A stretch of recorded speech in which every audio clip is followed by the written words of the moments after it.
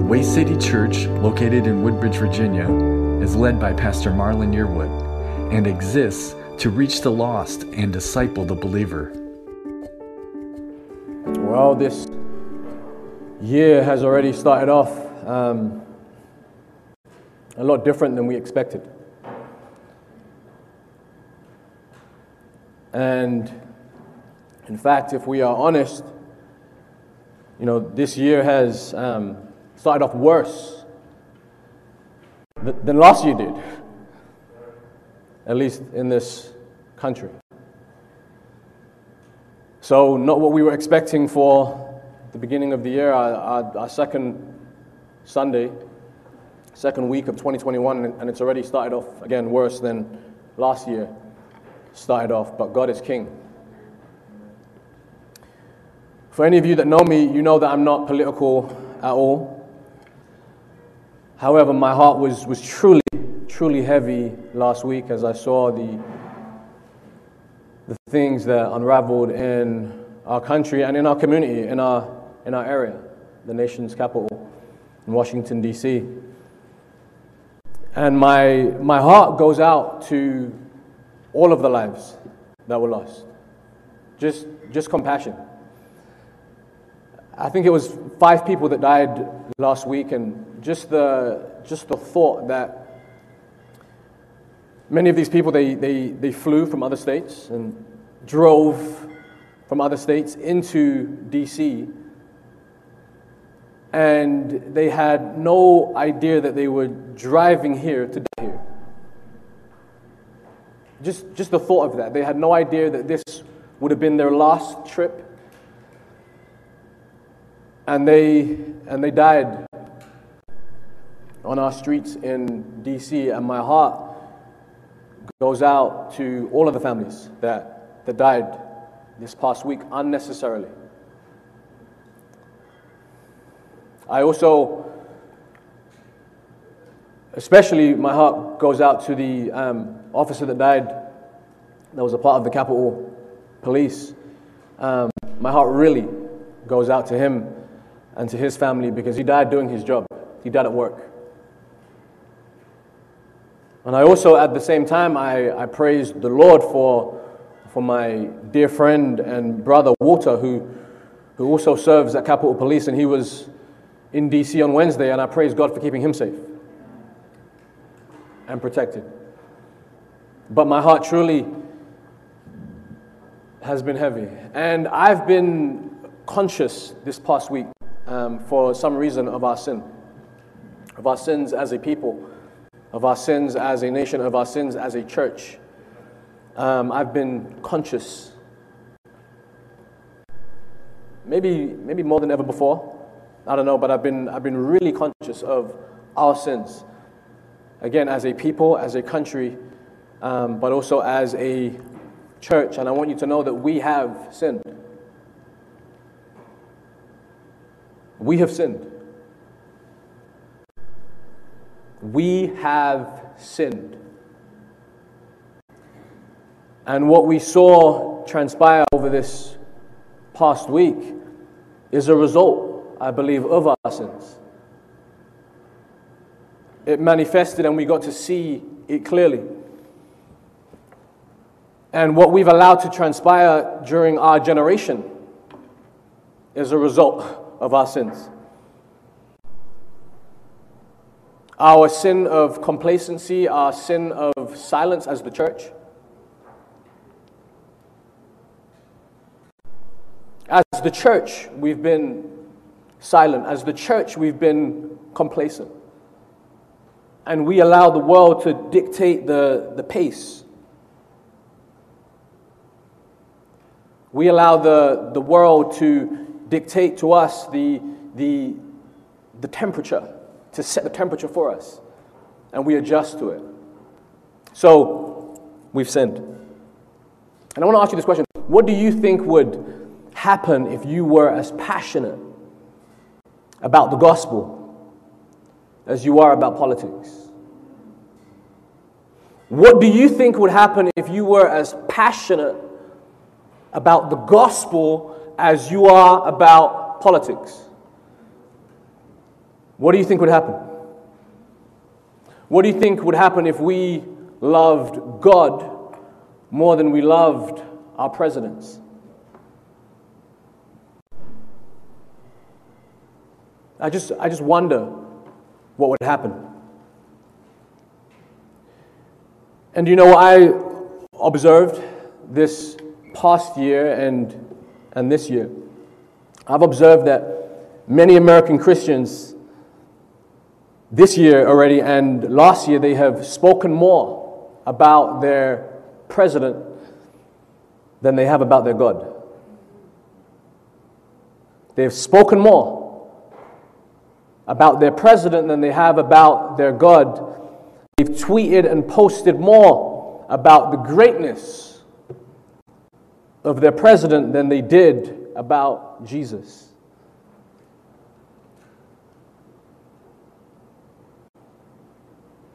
This is what I observed this past year. And not just President Trump. So you've posted and you've tweeted and you've spoken more about who you want to be president, more than you've posted and tweeted about Jesus.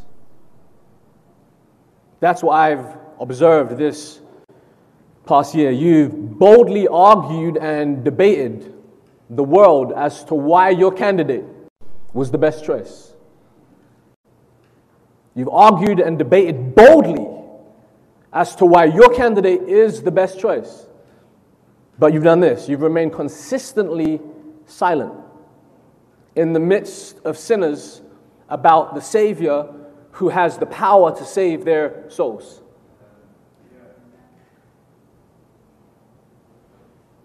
You've argued and defended and debated why your candidate is the best choice, but you've remained silent consistently in the presence of sinners about the Savior who you know can save their souls. So we've sinned. We really have. We have sinned greatly. And we need to repent. We need to repent. All of us, both sides, need to repent. Because I strongly believe that the enemy got us right where he wanted us. I believe that. I believe that Satan got us exactly right where he wanted us. Think about this. In the midst of a pandemic, where more people in this country are dying than ever before, we're focused on debating politics. And Satan's just there, and he's laughing. Yes. There are more people dying in this country than ever before. But our focus is politics. It's the work of the enemy. It's the work of the enemy. And he has us right where he wants us.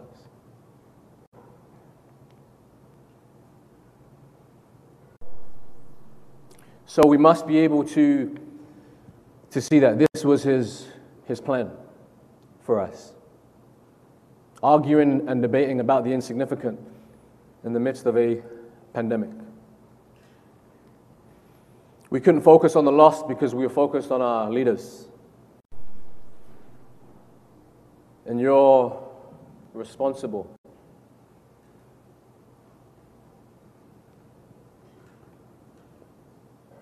You're responsible and have blood even on your heads. And for that, we have to repent. That's what Ezekiel said.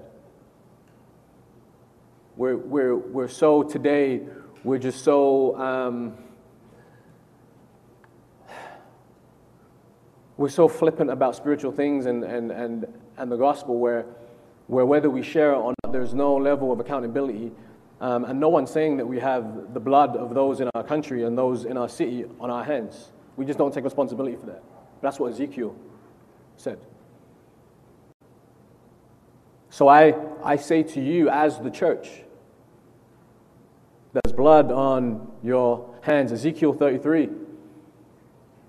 I'm going to read real quick. Ezekiel 33 from verse 1 says, "Again the word of the Lord came to me, saying, Son of man, speak to the children of your people, and say to them, when I bring the sword upon a land, and the people of the land take a man from their territory, and make him their watchman, when he sees the sword coming upon the land, if he blows the trumpet and warns the people, then whoever hears the sound of the trumpet and does not take warning, if the sword comes and takes him away, his blood shall be on his own head."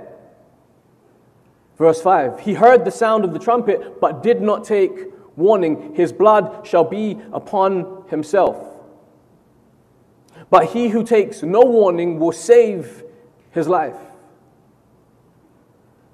But if the watchman sees the sword coming and does not blow the trumpet, and the people are not warned, and the sound comes and takes any person from among them, he is taken away in his iniquity, but his blood I will require at the watchman's hand. So then you," verse 7, "Son of man, I have made you a watchman for the house of Israel. Therefore you shall hear a word from my mouth and warn them for me. When I say to the wicked, O wicked man, you shall surely die, and you do not speak to the wicked, to warn the wicked from his way, that wicked man shall die in his iniquity, but his blood I will require at your hand. Nevertheless, if you warn the wicked to turn from his way, and he does not turn from his way, he shall die in his iniquity, but you have delivered your soul." But you have delivered your soul. Therefore you, O Son of Man, say to the house of Israel, thus you say, if our transgressions and our sins lie upon us, and we pine away in them, how can we then live? Say to them, as I live, says the Lord God, I have no pleasure in the death of the wicked, but that the wicked turn from his way and live. Turn. Turn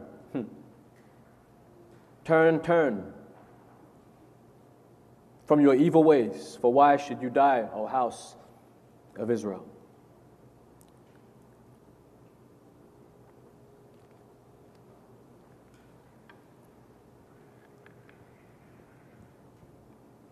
Seriously, who did you warn last year?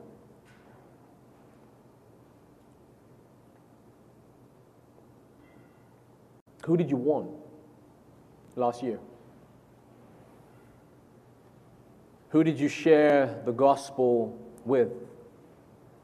Who did you invite to church, even if it was online? But who did you warn?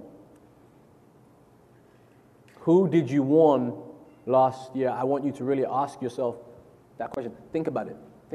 Who did I warn last year? I'm not speaking to the church, I'm speaking to you specifically.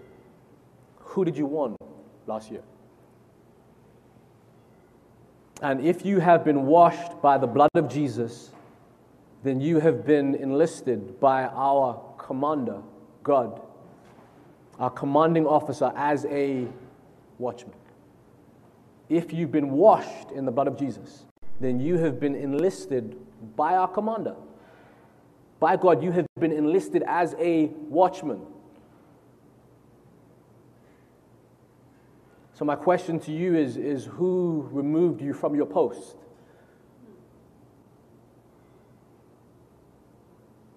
As a watchman, who removed you from your post?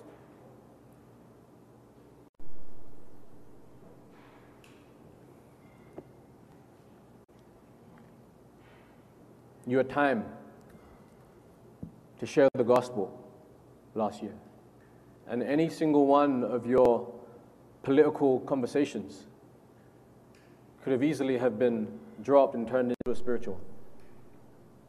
You have time.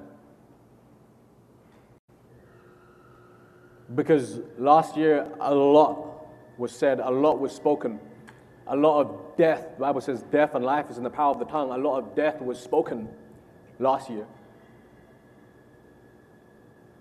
You had time to be in the midst of that and speak some life. And again, any one of your political conversations could have been abandoned for a spiritual one.